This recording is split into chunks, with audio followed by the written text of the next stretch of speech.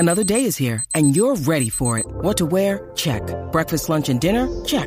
Planning for what's next and how to save for it? That's where Bank of America can help. For your financial to-dos, Bank of America has experts ready to help get you closer to your goals. Get started at one of our local financial centers or 24/7 in our mobile banking app.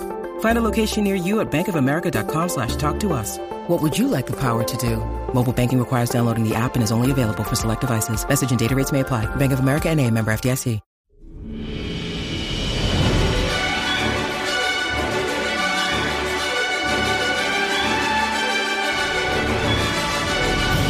Hello there, and welcome to Thank the Maker, a podcast about heroes, princesses, scoundrels, hokey religions, ancient weapons, and all things Star Wars. I'm your host, Adam Russell. I'm your host, Ryan Key.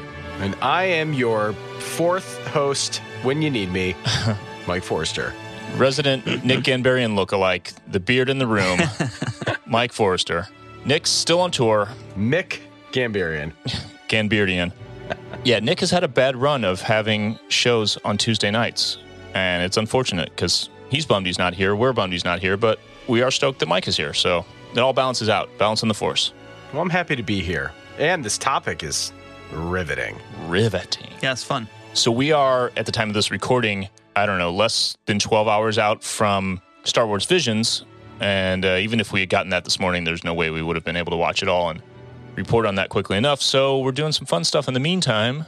And like the dude said, it's riveting. We're talking about some what ifs, I guess inspired by the Marvel what if stuff that's going on right now. Is that all done by now? Or is that still going? The animated stuff? I think there's an episode or two left. Word. Yeah, I feel like they're still posting about it. I'm so at this point out of the loop on all things Marvel. There aren't enough hours in the day. Yeah, I haven't watched a single one of those, but I did go see, did I say this last time? Shang-Chi? I loved it. I saw it on Sunday. Dude, I saw it by myself at like 11 a.m. and it was dope. Yeah, agree. I haven't seen it yet. It's a legit Marvel Kung Fu movie, basically. But like, I haven't watched WandaVision. I haven't watched Loki. I haven't watched Falcon and Winter Soldier. I'm just totally behind on this next phase. Hey, just watch Loki. That's all you need out of those three. Yeah. WandaVision's cool, but Loki will blow your fucking mind. Noted. It's worth your time. Thank the Maker, a Marvel podcast. What if we were a Marvel podcast? Oh, boy. Hey. Well, no, we don't have time for that. So we're talking about what ifs. My first thought was, let's do it just like the Marvel thing and posit our own what ifs in the Star Wars universe. Character flips, story changes, things that could have happened. Maybe we would have fun with it in like an alternate universe sense. But then I thought, man, do we just talk out of our asses for an hour and a half? Or do we actually talk about some fun stuff that maybe people don't know or they don't remember from earlier episodes? Or if you're just now checking out Thank the Maker, there's a lot of stuff from those episodes where we break down the films in the Den of Antiquities. Super interesting stuff from the lesser-known history of Star Wars that is really fun to think about. What if? Yeah. For example, what if Darth Vader was voiced by someone else? Or what if Jar Jar Binks was played by Michael Jackson? You know, there's a lot, and it's fun. I know some of these, but definitely not all of them. Yeah, we did, like I said, we did cover some of these on the episodes where we covered individual films, but we've got some stuff that we didn't talk about at all. We're going to go deeper on some other things, but there's so much of this that we're going to break it up into multiple episodes, probably just part 1 and part 2. So today we're going to talk about casting what ifs, a bunch of folks who auditioned and read for roles going all the way back to 1977. And then next time around, we'll get into some script and story what ifs, alternate drafts, things that George was thinking up in the early days. Lots of weird, bizarre, cool stuff, even concept art things that were just kind of thrown around in the early days. And then we'll probably get into some of our own completely hypothetical what ifs at the end of it all. Yeah. I think the part when you really look at all of this, it's so impossible to imagine what Star Wars could have been and how it's different than what we know, because I haven't consumed another form of media or intellectual property as hard as I have about this. So it boggles my mind knowing that everything that we've seen wasn't always the case. Yeah. You know, and it just, when we go through the casting what ifs, for people who are listening that don't know some of the proposed actors for some of the roles, it's going to blow your mind. It gets weird, man. Think about how much this happens, though. Oh, yeah. Now that, you know, as you're saying, Mike, I think to your point, we know more about this than a lot of other stuff. But if we were to take the time to actually be, thank the maker, a Marvel podcast. Think about if we went through and like how many films are there? 26 or something now? What if we went through all of those and found out who was going to be Thanos and who was going to be Iron Man and who was going to be Ant-Man? I imagine a lot of them would be like, wait, what? Right. Who? And I think, too, it's looking back at really what goes back to Star Wars and that how little faith some other people had in this project, that a lot of this at this point is found information. We don't have, for Marvel, they build up background story. They build up so many different things with, audition tapes and all that, because they knew it was going to be such a massive success. And we have all that. But it's like going back to 1975 when this original story was being planned and they started casting people. I'm sure that there were people that walked in that they filmed or said, that's just not going to work. But where are those people now? That's what I want to know. Is like, some of them became very popular actors, but there are other people that didn't get the role. And what are they doing now? Which blows my mind. But we don't know a lot of that because it wasn't kind of part of the entertainment plan at that point. Well, there are some that we know well, and we'll see here, people who went on to have amazing careers, and some no names that just, like every other casting in the world, just disappeared into history, but they're off somewhere telling their grandkids, I auditioned for Luke Skywalker. I'm sure you did, Grandpa. Yeah. Let's get you to bed. Yeah. So a little light one to start. Something that a lot of people probably know and made sense. Jim Henson, famous puppeteer, storyteller, almost actually did the voice for Yoda. That tracks. Yeah, that makes sense. And probably would, obviously no, but probably would have been cool. Yeah. Like, it would have worked. The dude was a genius. Yeah, it would have worked. But just imagine Yoda not sounding the way Yoda sounds. Like, imagine totally, I have no idea what Jim Henson would have chosen, the direction he would have chosen vocally.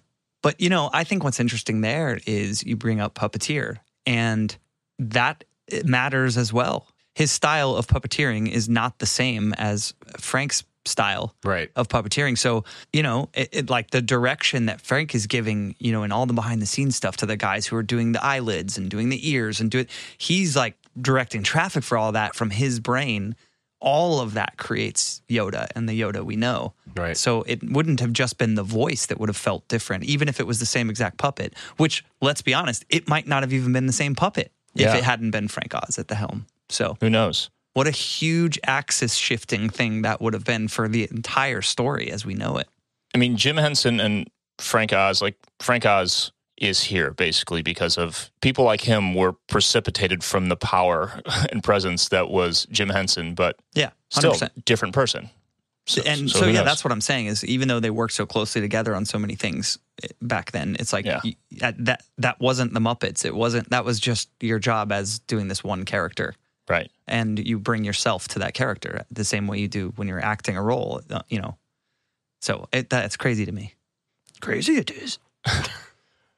Another one I think is pretty well known and goes directly back to Lucas's influence.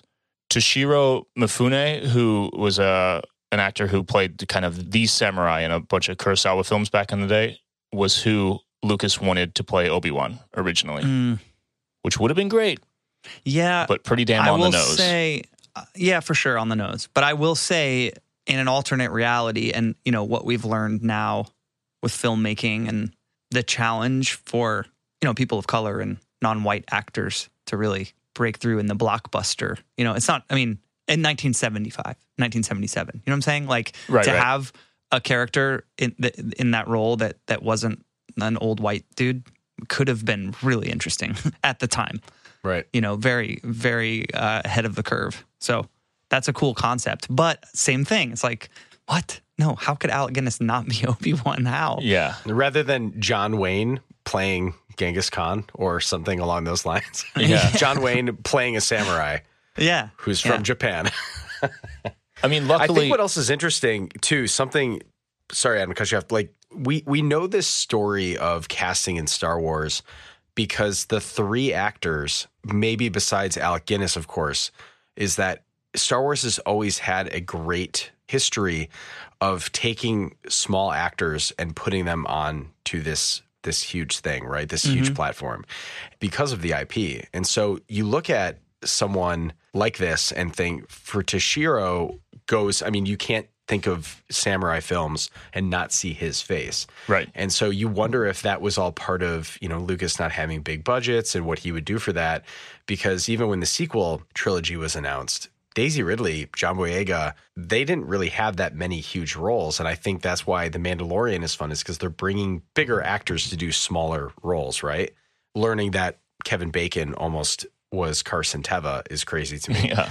But I wonder if that's kind of where we were thinking in this 1975 mindset was like, is someone like, are people are going to go and say, Toshiro is Toshiro. I don't see any character besides his past roles of being a samurai. Is he typecast? Is that what you're saying? I think that's part of it, but I also think that the idea of putting an Asian actor in a role like that in a film of this scope, even though, we know that the budget wasn't what it became in the subsequent films, but nonetheless, it was it was already a huge gamble for him, and the studio was all up in his business for the first one. And I think, sign of the times, you know what I mean? To be honest.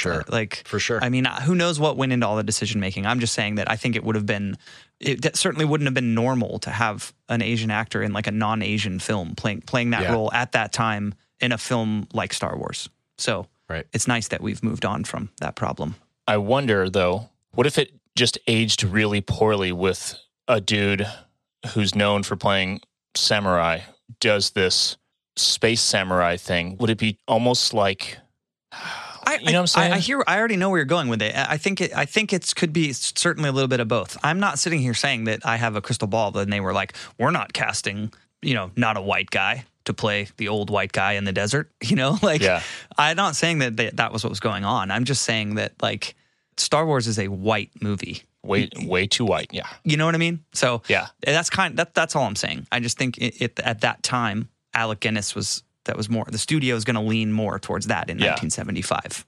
Yeah. I think. Well, and the other thing too, if you look at what Kevin Feige just had an issue with, they cast Tilda Swinton as the Ancient One, right? Right. Because they specifically tried to buck the idea of having the Ancient One being this like Japanese, East Asian wisdom, like they were trying to intentionally not typecast or not exploit that was my thought process. Yeah. Sure. Right. So and it's different because at the time, even we just saw Shang-Chi, right? You look at a movie like that, and if you look at a lot of the other characters that were associated with the Ten Rings, like the original Mandarin, he looked like really bad shit. Caricatures. It was bad, right? Exactly. So it's like you wonder if does that play into it? And Lucas was great about stuff, and he wasn't great about other stuff. But it's hard to put ourselves all in 1975, of course, and figure out. It certainly might have been that. Certainly could have been just the studio saying we can't put a samurai guy in this samurai role. Yeah, certainly could have aged like shit. We may have dodged a bullet here. I'm only suggesting that it was probably a little bit of both. Even if the sort of wrong way of thinking was, somewhat subconscious or whatever, however you want to call it. We all know what Star Wars looks like now, so that's all I'm saying. Yeah. All right. We can obviously talk about every single one of these for like 20 minutes each. So we'll try to get through. This next one isn't going to be short. I'll just say that, but we'll try anyway. Han Solo, as we mentioned in probably the A New Hope episode, Kurt Russell, I think that's probably the most well-known alternate Han, the what if. He was almost Han Solo. He was like the dude until they finally decided on Harrison Ford. But Christopher Walken read for Han, Sylvester Stallone, Al Pacino, and Burt Reynolds. That's all wild to me. Yeah. You never heard of the Millennium Falcon? Oh, man. Can you imagine? The Falcon. He wore this lightsaber up his ass. Pacino as Han Solo. Yeah. Oh, okay, you got yourselves a job. I'm dying. I'm dying at just hearing this dialogue for Han Solo in anyone else besides never seen anything to make me believe. Don't waste my time. That, yeah. Who ain't get us out of here? God, it would all This is why you need to sign up for Patreon so you can listen to all of this.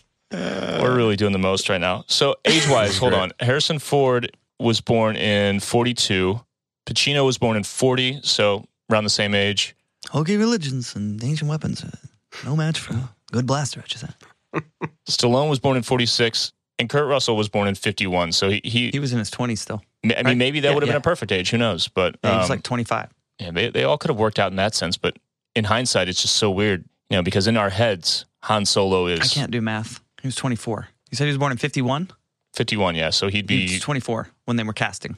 Right? Yeah. Which is interesting if you think about that dynamic, because Luke has this 18, 19-year-old vibe to him, right? Yeah. And that age difference is so apparent with Harrison Ford and Mark Hamill. Yeah. Because Han just has that kid, I've been around the block. Like you're in my, you know what I mean? So it's kind of like, that's why I think their dynamic works so well, is because Luke kind of looks at Han as being like, okay, man, what do we do here?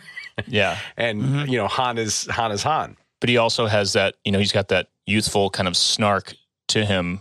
He needs Han, but he doesn't want to listen to Han, and vice versa. And 10,000?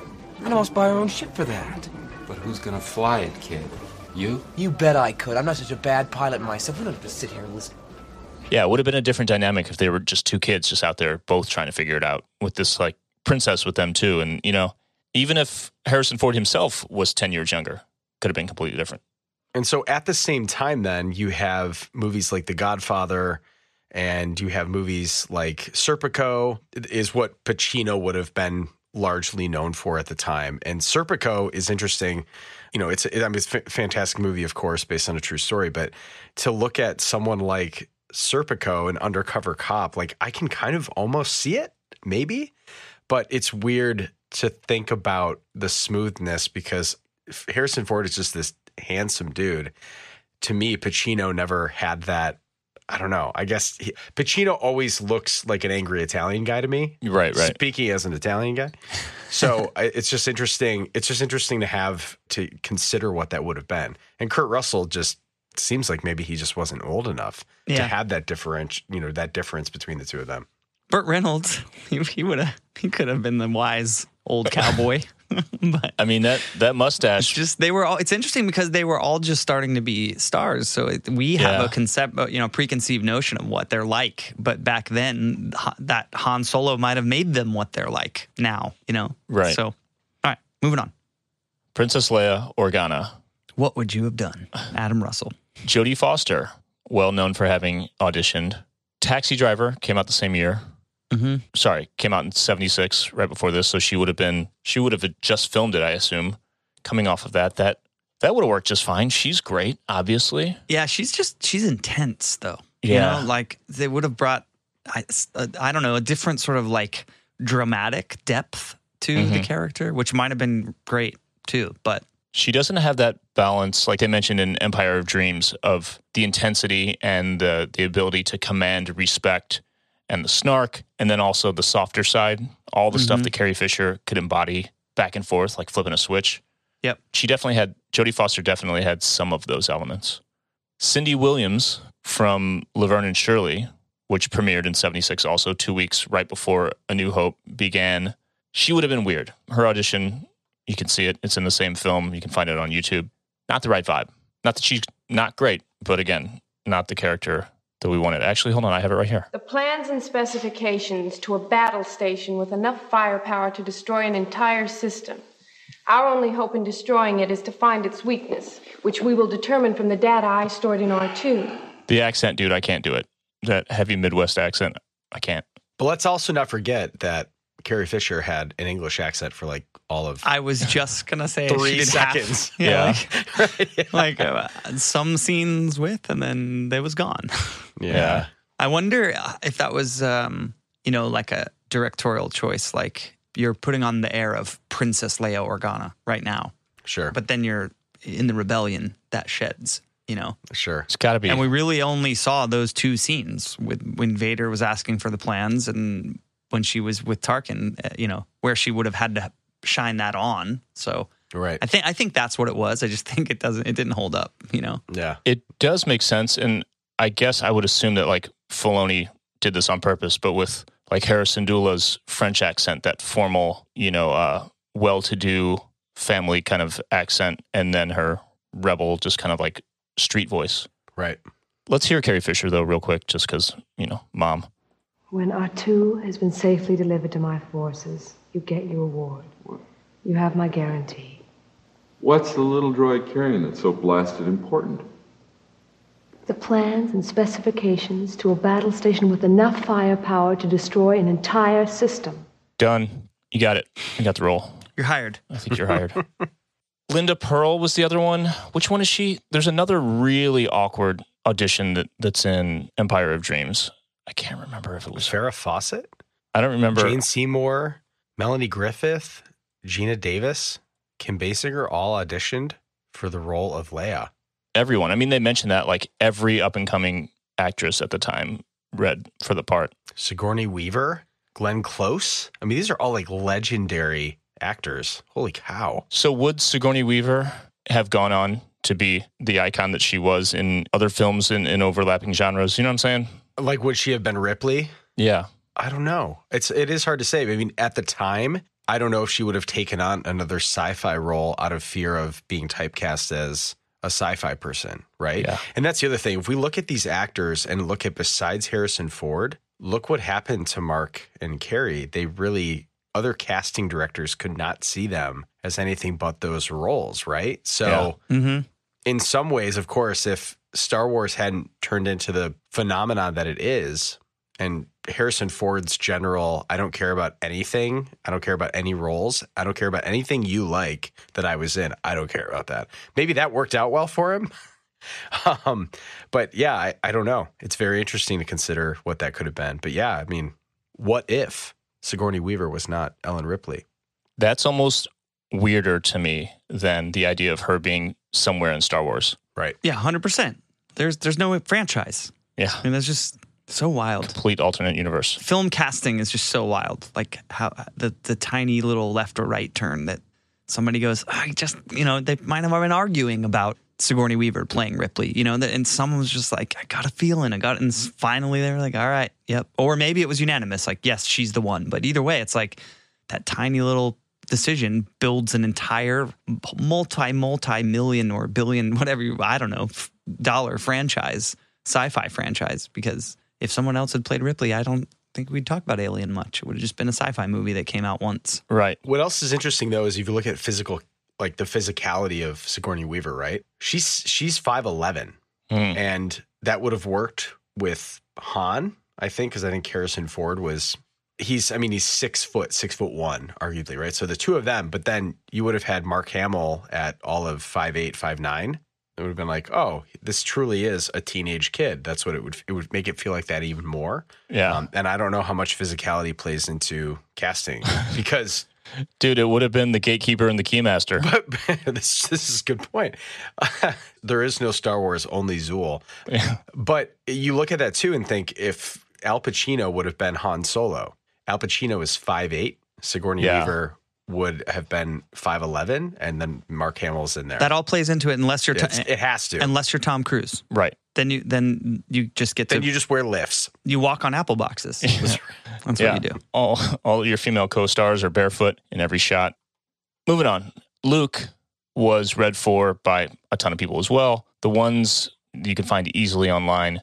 Charles Martin Smith, who was in American Graffiti. So, of course, Lucas brought him in. He was also in the Buddy Holly story, Speechless, and Deep Impact. I don't remember him in Deep Impact. This is a face you would know. You would definitely know the dude.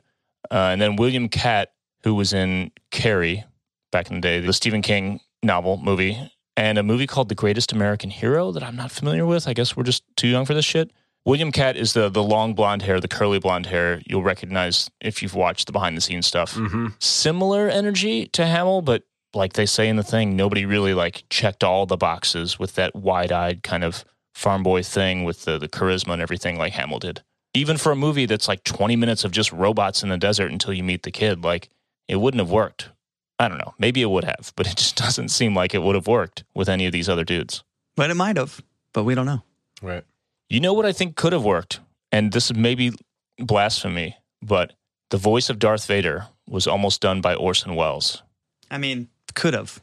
Could have worked. Could have worked. I mean, Orson Welles, we're talking about War of the Worlds, Orson Welles here. You know what I mean? We're talking about Citizen Kane, Orson Welles. So it's not like just some chump off the street. He would have commanded the voice with like a big theatrical James Earl Jones style voice. Could have worked. I mean, that's what I think is like you said, Ryan, casting is insane in terms of what a casting director has to do to make the decisions that make it so that you can no longer break visual actor with roles. And I think I think it's incredible. And I also think too, you know, you look at someone like Orson Welles, and I 100% agree that it was the right call to not use him because, like I said in the beginning, Star Wars does a really great job of not taking you out of what you're watching, right? Versus if they cast Ben Affleck in anything Star Wars, you're like, I don't care whatever backstory you're building up.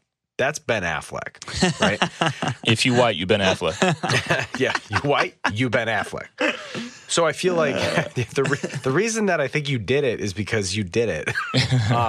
But I feel like for Orson Welles, and the fact that his voice was the reason that so many people knew him is because literally, you know, that radio broadcast of War of the Worlds, how would you not just say, oh, all of a sudden I realize I'm listening to Orson Welles versus seeing Vader and the voice, which Vader's voice is a character in its own. It's like, yeah, what if all of a sudden David Attenborough was narrating Star Wars? You'd just be like, okay, so now we're in like a wildlife documentary. Like, what are we doing here? What is this? Right. So that makes sense. I know I keep playing stuff, but you have to hear this Orson Welles outtakes shit from these commercials he did. I don't know what this is from, but I found it. This is great. The dude was an asshole. You're going to love this. Do you want to go through everything and then come back? No, tell me. I usually prefer to, but tell me what's wrong. All right, I just think the very opening could be a little...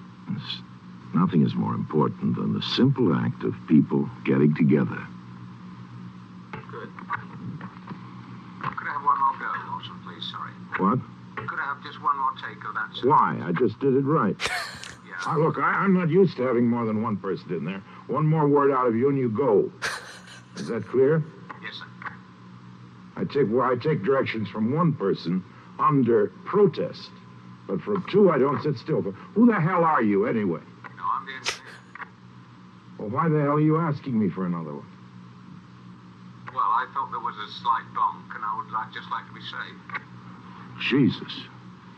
It just goes on. He's just outraged. Who are you Who anyway? are you anyways? Yeah. Can you imagine? No. All right. James Earl Jones is such a blessing.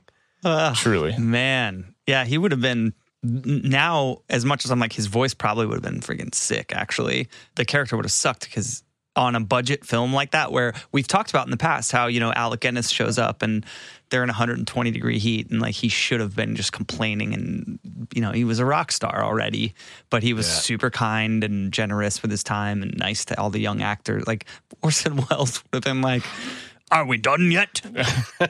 This is the stupidest thing I've ever read. What does this mean? What is this gobbledygook? Where is Alderaan? That's not even a planet. When you need mealtime inspiration, it's worth shopping Kroger, where you'll find over 30,000 mouth-watering choices that excite your inner foodie. And no matter what tasty choice you make, you'll enjoy our everyday low prices, plus extra ways to save, like digital coupons worth over $600 each week. You can also save up to $1 off per gallon at the pump with fuel points. More savings and more inspiring flavors make shopping Kroger worth it every time. Kroger, fresh for everyone. Fuel restrictions apply. All right, on the complete opposite end of the voice spectrum from Orson Welles, getting into the prequels, this is known, but I forget it every once in a while, and then I'm reminded, and I have a good laugh. Like we said at the top, Michael Jackson was almost Jar Jar Binks. The what if here is, could even Star Wars transcend the Michael Jackson, child, the bad stuff? You know what I'm saying? That would have been a hell of a stain on Star Wars. Yeah, for sure. Definitely more of a stain than NSYNC being cast. Yeah. Well, they were cast. They just didn't make it in the cut. Is this kind of the beginning of Star Wars as, we know, of course, with animated roles, and animated movies now that their type, that line between voice actors and regular actors now, of course, is face actors. Face actors. Yeah. I want to say that's getting smaller and smaller because animators and studios that are producing animated films are hiring big names to be attached to it because people follow face actors, right? So you wonder if this was a move to say, well, we know that the nerds are excited about Star Wars Episode 1, but if we do bring someone like Michael Jackson in, is that going to maybe push people into being like, all right, I got to check this. I got to see what the heck the king has been up to since, Dude, I think all of that, the NSYNC casting and Attack of the Clones and the next one we're about to hit is proof of like how graspy he was making those films. Like the CGI, the over the top this, that, just more, all, like the leaning back in the chair in front of everyone important to him and saying, maybe I went too far. Like, there you go. I mean, he just, It was like, it was such a victim of the times too. I mean, the 90s, like pop culture becoming what it became in the 90s and MTV, like MTV was a thing in the 80s, but it was really a thing in the 90s, So I think that whole MTV generation type thing was unfortunately, it really bled into this in a lot of ways. It was like, how do we, and it's exactly, this is all speculation, but in my mind, I would theorize exactly the same as you, Mike, and what you just said, that it was all about like, how do we get this to like the whole world? And it's just like, dude, you already did. So you don't need to do that, So I don't know. I don't, it's unfortunate. I think that like whatever sort of insecurity or something led to that, like needing to overcompensate with casting Michael Jackson. I don't know. But I'm glad it didn't get through. Well, another musician who I think actually could have been awesome, Tupac, actually auditioned to be Mace Windu. I don't have enough information in my memory or my mind or my fandom to have an opinion on how he would have done for the role. I think with like in the same way with any of these, I think it would have been terrible for Star Wars because it wouldn't have been Mace Windu. It would have been Tupac. But Samuel L. Jackson was the dude with the wallet that says bad mother to me, and I was pumped. I know, but I think that even that, it took years to have like a celebration of Mace Windu. At the time, it was like Sam Jackson in Star Wars. This just would have been Tupac in Star Wars. I don't know. Yeah. Like, I think Samuel Jackson has, and Mace Windu has become a fan, a fan favorite, and I think the Jedi angle plays a lot there. Like, just a new Jedi, a new important Jedi. All that is why I think the character, transcended the actor. Because I think Sam Jackson was a risky call. In the spirit of Star Wars casting unknowns and how that became very different with the prequels, Hayden Christensen was basically, he was the unknown. That was it. I don't know. I'm fine with Sam Jackson, by the way, playing Mace Windu. That doesn't bother me at all. I just think Tupac would have been, not having any knowledge of Tupac's acting prowess, really, to reference myself. Dude, Poetic Justice, Juice, Above the Rim. Yeah, I don't remember. He was great. Yeah. I mean, it's been a long time since I've seen those movies, but... But you know what I'm saying? And Tupac, it's like 100%. To this day, it would just be Tupac in the prequels, not Mace Windu. Because that was also peak Tupac's music career and everything for sure. He was an international superstar. Right. In a different way than Sam Jackson was. If you get to know in how we're seeing that transition of a lot of, musical performers that got into acting and now are producing on TV roles, it's like there are some people who only know Method Man kind of as an actor who don't really understand that, oh man, like before that, man, that was the Wu-Tang Killer Bees. And then you have people like Curtis Jackson and people only know, 50 Cent. Tupac was peak, so I completely agree, Ryan. Tupac is one of those people who, as you learn more about him, you learn that he was super into art. He was actually quite a savant of his literary references, what he was into. I think it would have been insane to see where he would have gone as an actor if he would have landed that role. The other thing that's interesting about Sam Jackson at the time too is like Sam Jackson wasn't totally like a leading man yet. Tarantino also did a lot of his roles so that there were really no, you look at a movie like Reservoir Dogs or Pulp Fiction, everybody, he didn't really lean on main character roles. He leaned into story, right? Ensembles. And for sure. And so you look at like A Time to Kill, Long Kiss Goodnight, a lot of these movies that Sam Jackson was known for. I mean, you couldn't tell if he was the main character, if he was a secondary character in a lot of stories. So he wasn't Sam Jackson that we know now at the time he got cast in the mid-90s. So that's kind of an interesting thing to think about. I think too what you're saying about Tupac and what he might have brought to the role as an actor. I mean, now I don't even know, honestly, like I don't even know if I saw those films his films in the 90s. I don't think I've ever seen any of those. And if I did, it was like I saw it back then in 96 or whatever, and I haven't seen it since. But to know that about his mind and what he might have brought to being a Jedi and like super hyper focus and playing a Jedi, I might have actually liked that better, because Sam Jackson as Mace Windu in the prequels, he brings a little just Sam Jackson to the role a lot of times. You're on pins and needles for him to say, it's the one that says bad, like he's almost there. And it's like Tupac actually might have brought more of a unique sort of original performance to the role. But the flip side of that is I think it would have been like, oh, they're casting pop stars, they're casting rap stars, it would have been maybe unnecessary, but as you said, like a stain on the franchise, like that Lucas was trying to like cater to pop culture and whatever else. I think it would have been much more blowback that way than casting Sam Jackson. So I think the other thing to recognize too, though, if we look at this just in our Mace Windu view, Tupac also though is substantially younger than Sam Jackson at the time, right? Yeah. And so 10 years probably, his junior. Yeah, right. So it would have been weird to have this senior role go to, because then you have also the dynamic of Obi-Wan and Qui-Gon. And so you would have such a younger face, and Tupac at the time, just such a fresh face, right? And I don't know if he would have had that power of, this is a Jedi Council master, that decides the fate of the Jedi and who becomes on it.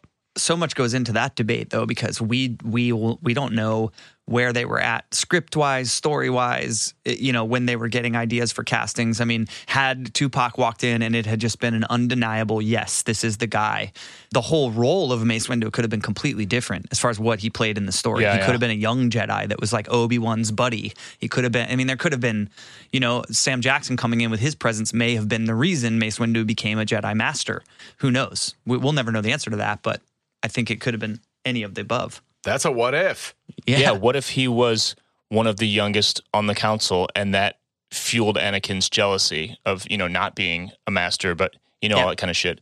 Yeah, an Anakin-Mace rivalry. That would have been cool. Yeah, like a really pronounced straight up one. And it would have made that final scene a lot more impactful even. Yeah. If they already like hated each other. But dude, I'm looking at these pictures of Tupac just on IMDb, of him in movies. There's something about that dude's eyes. Like he could act with his eyes in a way that I think Sam Jackson, I love Sam Jackson. I'll say this 100 times, but I don't know. I just see some like nuance in this dude that's what I'm saying. Man, that's totally my point. It could have been cool. I think that Tupac would have brought a more nuance to this specific role, because that is not to say that Sam Jackson doesn't bring nuance. Let's go watch Pulp Fiction right now 10 times in a row and I'll do it. I mean, I will not sleep to do that.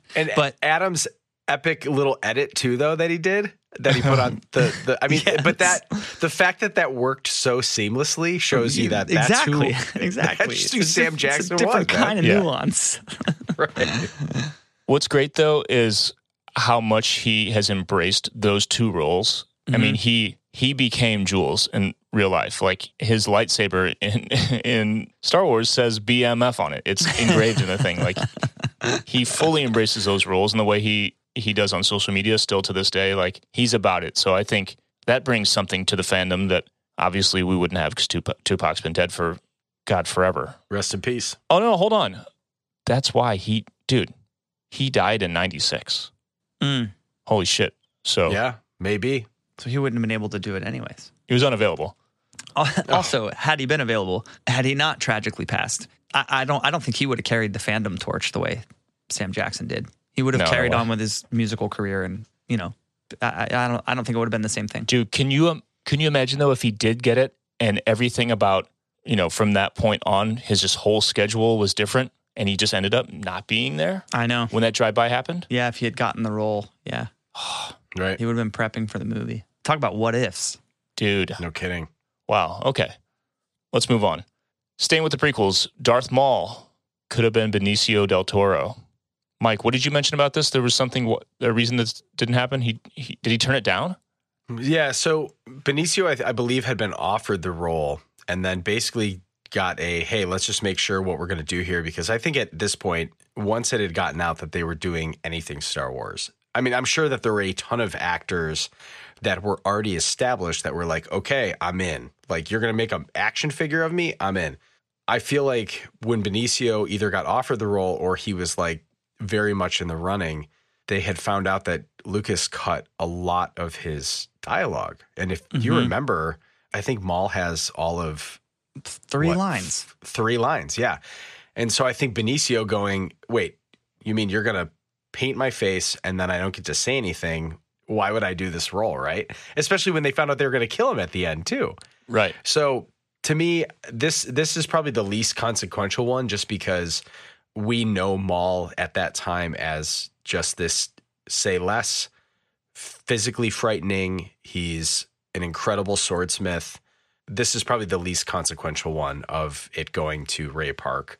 And then they overdubbed Ray Park's voice as well with who's the actor who did Darth Maul's voice?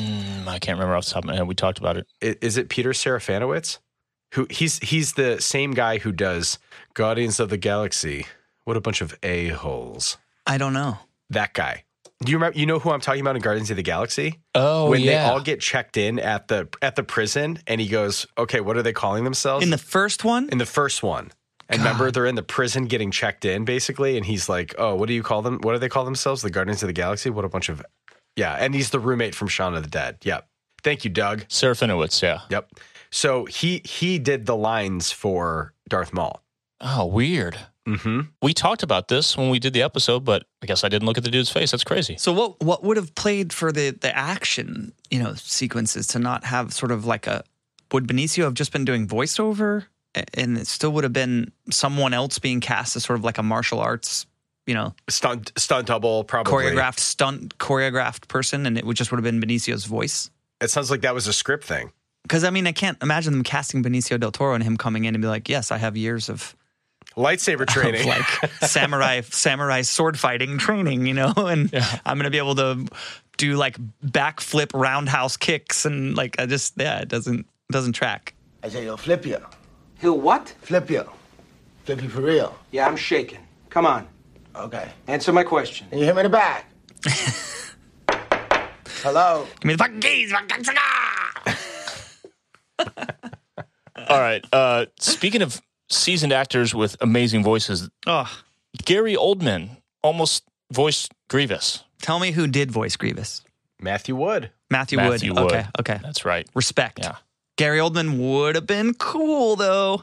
That dude. His voice is awesome. If you think about the roles he's played and the different voices he's carried, he's insane. But that's one of those characters too, though, especially him as an actor. I know he's being cast in films, and sometimes I'm like, okay, where's Gary Oldman? Because that dude truly is a chameleon. Yeah, but isn't he also not a great human being and like has done some really terrible things to women? And ooh, I don't know. Oh, Gary Oldman? This is the first time hearing of this. Oh no. Yeah, it's his ex-wife Danya Fiorentino accused him of physical abuse. So accusation, as it may be, is tough. Well, Adam, you can clean this one up. We're skipping that one. All right. Yeah, you can't just leave General Grievous Gary Oldman out because it's like it's like Ryan Adams records. It's like it's Team Phoebe. Phoebe Bridgers is like, look, yes, but the records are still insane. She said something along the lines of like, where do we separate the art from the artist? Oh, you could say that. Gary Oldman is an unbelievable actor. All-time legendary, so it sucks when this shit happens. But then, like, we already talked about Michael Jackson. Yeah. Yeah. Moving on. I got something for you, though. Jean-Baptiste Emmanuel Zorg. best role ever. Yep. So good. All right. To wrap up the prequels here, the prequel casting what ifs, a big one that we talked about extensively, probably in the Attack of the Clones episode, maybe in the Revenge of the Sith. A bunch of people read for Anakin. It was another one of those, like, everybody in Hollywood read for this role kind of things. Paul Walker, Ryan Phillippe. Ryan Phillippe, honestly, would have been the same vibe to me, like equally as overly emotional and too much, way too emo. I saw that dude recently, 100%. a couple years ago, maybe. He was on, what do you call it? Celebrity historical roasts, right? The dude who does the roasts, but he does, you know what I'm talking about? Have you seen that? He played Julius Caesar, and the whole thing was funny, but you could tell everybody in the room was like, you're really going for it, bud. Super emo. So that might have been awesome. Who knows? He's also been a kind of a problematic dude, right? Yep. Also not awesome. But the big ones, and if you want to go back and listen to us just flipping out over it at the time, you can do that. And here we go. We're going to flip out again. Leonardo DiCaprio, read for Anakin Skywalker. Heath Ledger, read for Anakin Skywalker. Heath Ledger will always and forever have my undivided, unwavering support that he should have gotten the role. I want Heath Ledger to be Anakin Skywalker. The dude was unreal. I'm sorry to prequel fans. I'm not even saying anything bad about Hayden Christensen with this statement. It's really hard for me to understand how Heath Ledger, I mean, again, we've talked about this throughout the whole episode. We don't know shit, but it's hard for me to understand what caused Heath Ledger to not get that role. Even with those screenplays, the depth that dude would have brought to it just from his prowess and talent and his own depth that we got to see for his unfortunate short career. It would have taken the whole thing to a new level, in my opinion. He was the exact right age. Yeah. I want to see Heath Ledger deliver the sand line. That's a challenge. That's a challenging line because it's not good. It's not good dialogue. But great actors can take not good dialogue and do something with it. And I just want to see that. Transform it, yeah. The other thing that's interesting for Heath is that his filmography in the 90s wasn't, I mean, that's what I'm wondering, because if you look at where Heath Ledger was in the early to the mid to the late 2000s, that dude crushed, right? And so you wonder how great of an actor he was because we're still thinking about 10 Things I Hate About You probably is like his breakout role where a lot of people became aware of him. DiCaprio at the same time, obviously he's Titanic. I'm wondering if DiCaprio's agent is going, you're about to be in this James Cameron movie about the most infamous shipwreck of all time. Yes. I know where you're going, and you're right. You don't need Star Wars. You don't need Star Wars. No, I think that DiCaprio early on was a searcher for roles. Actors will tell you that your career is best defined by the roles that you got to play at the end, Right. And you tell a kid who is as gorgeous as that dude is and is on everybody's short list for the lead role in a 20-something male character that, hey, they want you in Star Wars, but just know that's James Cameron Titanic back-to-back with summer blockbuster Star Wars. It could be challenging to get you back into, the character roles that you want to explore and really that have real meat on the bones. I don't know that that's the case, but there's certainly something there, I think, to theorize about. Yeah. Let's get DiCaprio on the pod. That's the only way we're going to settle this. Love that. Let's ask him about this. Titanic was 97. Yeah. Yep. So it would have been back-to-back almost. Back-to-back, hundreds and hundreds of millions of dollars films that are massive, massive blockbusters at the, box office record-shattering films. Like, you become... not all actors do, but think about it. A lot of actors that go that route can never go back. They can't get out of that massive blockbuster lead role thing and go back and do indie film. And it's like, independent film directors will say, like, we can't put him in the movie because no one will take it seriously because he's the dude from XX, Y, and Z, Right. So I don't know. Who knows? But yeah, because Leo at this point, he's the kind of dude that doesn't make an unsuccessful movie. He can carry any movie just on his name and his talent. Yeah, but you don't know if he had done those two 90s blockbusters back to back, if it would have put him on the path to The Revenant. You know what I mean? Exactly. Mm-hmm. But dude, just sheer look of the dude's face, his age at the time, and his talent. He would have felt a lot younger than Anakin did, even starting with clones. I think it would have made everything more believable in terms of the romantic stuff. Yeah. We talked about this when we covered it, right? And I was very Ledger. I was Team Ledger and you were Team DiCaprio, for sure. But, I mean, dude, Heath Ledger it could be a movie about dog shit. Literal, just about dog shit. And I'd be like, brilliant performance.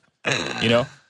But you look at the poster for Basketball Diaries. That looks like a grown-up Jake Lloyd. Yeah, for sure. And there still would have, it almost maybe would have made the age stuff weirder now that I think about it, because Hayden Christensen looked old enough to be Natalie Portman's boyfriend, right? Yep. By episode 2. Leo still looked pretty young. Yeah. And he's not a tall dude. He's not short, but he's not, you know what I mean? So, I mean, George, he did have a good point in saying that they look good together. Like their height ratio was good. But damn, these other two dudes, can you imagine? But then what happens with Heath? Like he died when? 2008. So they all would have been done, but we would not be talking about him co-starring with Obi-Wan right now. No, but I don't think DiCaprio would do it at this point. If you were like, hey, come back and play Darth Vader, he would be like, nah, I'm good. No, busy.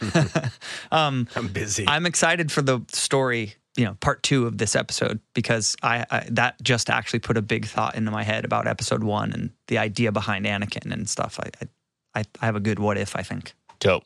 Well, I could only find 2. I mean, I could have dug deeper, but I could only find 2 roles in the sequels that had quite a few auditions. Supposedly everyone auditioned for Rey. Everyone under the damn sun who was the right age. Billie Lourd, daughter of Carrie Fisher, who went on to play Lieutenant Connix in episodes 8 and 9. That would have been cool. It would have maybe been awesome. Yeah. After Carrie died, to see Billie in that role. But I think she's too quirky. Mm-hmm. I love her. She's awesome, but she's a little quirky. Like saying that she's not like doesn't have that like steady foot lead role, commanding presence. Yeah, she's more of a character actor, even almost maybe. For sure. There's something about Daisy Ridley. Like I obviously she got it. And she kills. Yeah.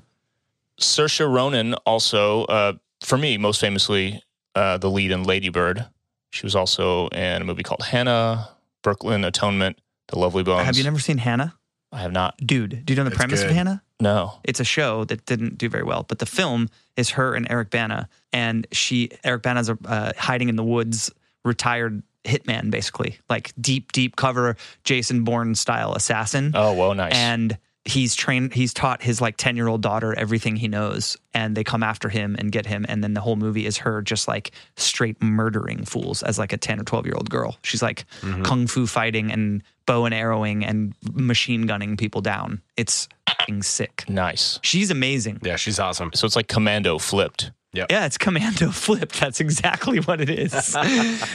She's amazing, and I actually think that would not have been a bad casting. I think she definitely could have carried the role. I'm sure she slayed that audition, and that really did come down to a no name. We want a new actor playing the role. Mm-hmm. She's so good, dude, and she has that. She has that lead role. She really could have commanded the presence of the role and brought a lot of thought and complexity to it. She's insane. She's Oscar winning, Oscar nominated for sure. Yeah, but maybe Oscar winning for Brooklyn. I don't know. Saoirse is an Oscar nominated 1, 2, 3, 4 times. She's good. Wow. 4. She's pretty already. good. Crazy. 1, 2, 3, 4, 5 BAFTA noms. She's insane. She would have crushed it, dude. But it's known that he wanted to cast someone that wasn't known in the role in the end, right? Isn't that kind of on record? Yeah. And the scene of her where she is being interrogated with the Force by Kylo. And dude. Rey cries, I think. That's what I believe JJ said. That was the scene that he was like, she's the one. That's in my top 5 Star Wars scenes, period. It's so good. Yeah. It's so good. Yeah. Just I remember seeing that for the first time, man. Just like, oh, this is happening. And she's so good. I think that's the other thing that I'm looking at it. And of course, we know so much more about this now. Daisy Ridley is so good. She's so good in that role. She's perfect, dude. She's perfect. Oh my gosh. She's so good. So yeah, if someone's going to listen to this as a sequel hater, bye. Yeah. See you later. Just watch the audition. Try to turn off your brain and just watch the audition. Yep. A couple other notables who auditioned, Jessica Henwick, who ended up playing a Resistance pilot for a very brief amount of time. Jessica Henwick probably most famously is known as Colleen from Iron Fist in Netflix. And then she was I think the role that I last saw her in a movie was Love and Monsters. Mm-hmm. So she's cool great. movie. Yeah, very much. And I think a lot of people were really pushing for her to be cast as Sabine. So kind of interesting, but, and also Evan Rachel Wood auditioned for that role. Damn. She's a legend. She is a legend too. So yeah, I mean, whatever went on behind the scenes that we don't know that led to Daisy Ridley, I ain't mad about it. Okay, so the last one we have to mention is Rooney Mara. Rooney Mara. Dude, that is a huge what if. Huge. She's the only one that could hang. Dude, she would have really brought something to the table for that role. But she's the girl in the dragon tattoo. Such an really indie film. That would have been a big decision for her to step out of her normal thing and do a blockbuster like this. But she auditioned, is what you're saying. Yeah, I don't know. Well, then, she took the audition. But man, that would have been crazy cool. But I agree with you, Ryan. The roles that she has taken after are incredibly character driven. She does roles where you can tell the script is juicy, the time that the camera spends with the character is juicy. I mean, it's just true acting. Yeah. And I think we've referenced this a couple times where, if you have an agent that you trust, these scenarios play out in your head. I think probably one of the few people who has been able to navigate this is our next person that we're talking about. Well, the last thing I would say about Rey and especially Rooney Mara is I always go back to this line in The Force Awakens. It's just like, why? Why? It was so close. When Rey and Finn are climbing, on the freighter and this was a bad idea. Huge. Yeah. That's not Rooney Mara would have been like, I'm not saying that. I'm not going to do that. And Daisy Ridley pulled it off. I mean, I don't like it, but she pulled it off. She gave it that comic timing and, the inflection with which she said it. Rooney Mara would have been like, nah, I'm not. She would have made the character so deep and serious, I think, which maybe could have been really cool. Yeah. But I think we would have lost a lot of Rey's youthful kind of Luke stuff. And her wonderment. Yeah, exactly. Yeah. We would have lost some of that. Yep. But I don't know if I hate that because there is that argument. We've already seen Luke, and I love it. I'm not a sequel hater, but the idea of what if it's Luke, but it's not quite as wide-eyed and googly, and it's a little more broken and angry. That's how Rooney Mara would have played the character. Yeah. I think about that opening conversation at the table in The Social Network. Yes. The speed there. She's so good. Man. She's disgusted and furious with him. And granted that you're not going to get that Fincher and Sorkin speed of dialogue and whatever in Star Wars, but the attitude that she brought to that could have been really cool. I agree. Different, but cool. All right, let's move on to Kylo Ren and get ready to wrap this thing up. The big one, Michael Fassbender. Heavy hitter, bro. Yeah. Heavy hitter. The fact that he was interested kind of surprises me. But actually, Adam Driver, to this day, surprises me that he played the role. But just from all these same things we've been talking about, the types of roles these actors usually choose, Adam Driver's even still a surprise to me. But wow, what a debate. Who knows? Fassbender's probably too old, though, right? Yes, I think so. Has to be. Yep. I think so. He was born in 1977, so that would be... So was Driver, though. 1979, maybe? He's our age. I think he's younger. I think he's a year or two younger than us. Adam Driver was born in 83. He's 37. Yeah. Well, okay. That's 6 years. That's 6 years difference. That's enough at that age to notice. I'm looking pretty much the same, but I definitely looked different at 36 than I do at 42. So the other big one, Eddie Redmayne, best known probably for Pride and Prejudice, would have been great. Or the Harry Potter prequels. Yeah. Oh yeah. Fantastic Beasts. Yeah, I would have liked to see him play something really angry like that. That could have been really cool. He would have been cool. Yeah. He's an incredibly talented actor, but I don't think he's ever played anything with not off the top of my head, like something with hate in his heart. You know what I mean? Yeah. As you say, that would have been cool. Les Mis was the other big one. Theory of Everything. Yeah, this dude's been in so much stuff. He is about the same age as Adam Driver. Actually, he would make he looks like he could be Harrison Ford's son. Yeah, it would have been very cool to see what he brought to the table. But Adam Driver, I mean, yeah, he nailed it. Come on. He nailed it. Yeah.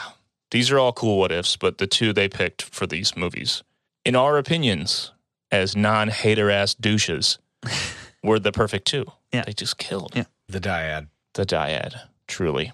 All right, let's wrap this one up. Like we said, this is going to be a two-parter. We started it with the delusion that this could be just one episode, but we only made it halfway through. Almost 2 hours later. Right. So we'll come back next time. Maybe a week after next. We'll see how quickly we get through Visions. We'll just keep this one in the back pocket. Part 2. Yeah. For when we need it. We'll do script and story what ifs, and then talk about our own hypothetical character story what ifs to wrap that one up, probably. Ryan Key, how about a quote of the week? Quick, super short, one-liner, relevant though, and I'm going to tell you who it is before I say it, which I usually don't do, but it's cool. John Frankenheimer, American director, born February 19th, 1930, died July 6, 2002. Famous for directing some just little pictures, Birdman of Alcatraz, Manchurian Candidate, The Train, Grand Prix, Island of Dr. Moreau, Ronin, Reindeer Games. He did a few. Damn. Couple flicks. Few cool films. He said, and again, one-liner, but goes exactly to the point of what we're talking about today. Casting is 65% of directing. Yeah. More than half. Dude, and nothing illustrates that better than watching an audition, which is typically filmed on a damn handy cam or some bullshit. Especially when you could compare the auditions and go, well, yeah, no, of course that one got it. Even with all these other super talented actors who I know, that's the one. You just know it. Yep. Because as a director, that first 65% is letting them fly, letting your kids go outside and play. I mean, it's like, here's the script. Yeah. I'm going to point you in the right direction, but you got to do your thing. And that's what being an actor is, right? That's what you bring to the set every day. Great quote. Folks, I'd like to remind everyone listening, we don't mention this. We haven't mentioned this since, I don't know, the beginning of this newer tier of Patreon. If you're a Jedi Council tier patron, you not only get to sit in here and listen to us and watch us record this thing live, like a couple folks are doing right now, Patrick Merton and Doug Vader. Doug, I don't want to know your real last name. You're just Doug Vader. You also get an exclusive patron-only Thank the Maker t-shirt just for the Jedi Council tier, which our buddy Mike Forster right here designed, and it's dope.